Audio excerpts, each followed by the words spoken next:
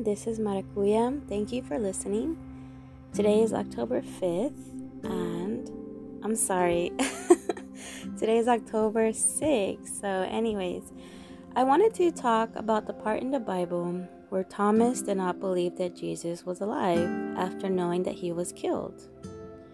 Jesus said this to Thomas in John 20:27.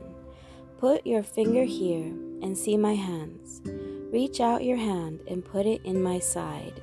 Do not doubt, but believe. God loves you as you are right now in this very moment. He knows everything about you that you want to hide from the world. And what God loves about you is when you are honest with Him. God loves when you share your fears, when you share your frustrations, and when you share your doubts. God wants to take you on a journey and transform your doubt into belief. He wants you to have full trust in Him. He wants you to start putting aside the fear that the evil one wants to fill your heart with. Remember that God does not give us a spirit of fear. That comes from somewhere else. That comes from a very dark place that wants to drive us down to very, very evil places. God wants to offer your heart a fresh start, a fresh revelation, something different and more beautiful than fear. Jesus knew that the faith of Thomas needed to be strengthened. There was doubt flying around in Thomas's head, even when there was love all over him in that moment where Jesus was present. He was doubting even though he saw Jesus in front of him, with his hands scarred by the nails that were driven through them earlier. If you feel doubt, talk to God. And remember, when you talk to God, it doesn't have to be perfect. It doesn't have to have structure. Don't feel afraid to talk to God just because you feel it's not going to be good enough. He wants to hear from you. He loves you.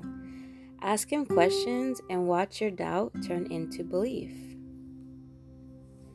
Hebrews 11:1 says, Now faith is the substance of things hoped for, the evidence of things not seen. Faith is grasping the unrealities of hope and bringing them into reality. You don't have to see miracles or supernatural things to believe. With these things, you're using the faith of your spiritual eyes instead of your physical eyes. God wants us to hear Him and follow Him with faith. John 10:27 says, My sheep listen to my voice. I know them and they follow me. You can pray this today with me. Say, Dear God, I want to be honest with you. I want to be real with you. I want to grow my relationship with you. Please forgive me of my sins and please help turn my doubts into pure belief. I say these things in the name of Jesus Christ. Amen. If you want to read the full story of Thomas and Jesus, you can read John 20:19-21. I hope that after today's devotional, you can turn to God and ask Him questions that maybe you did not dare ask Him before. I hope you have a really amazing day, and may God bless you always. And remember, you can send in any comments or requests for future podcasts in my webpage that you can find on my bio in my Instagram page and the button that says message.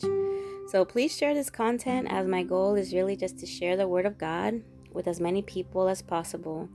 Thank you so much for listening. Have a beautiful day.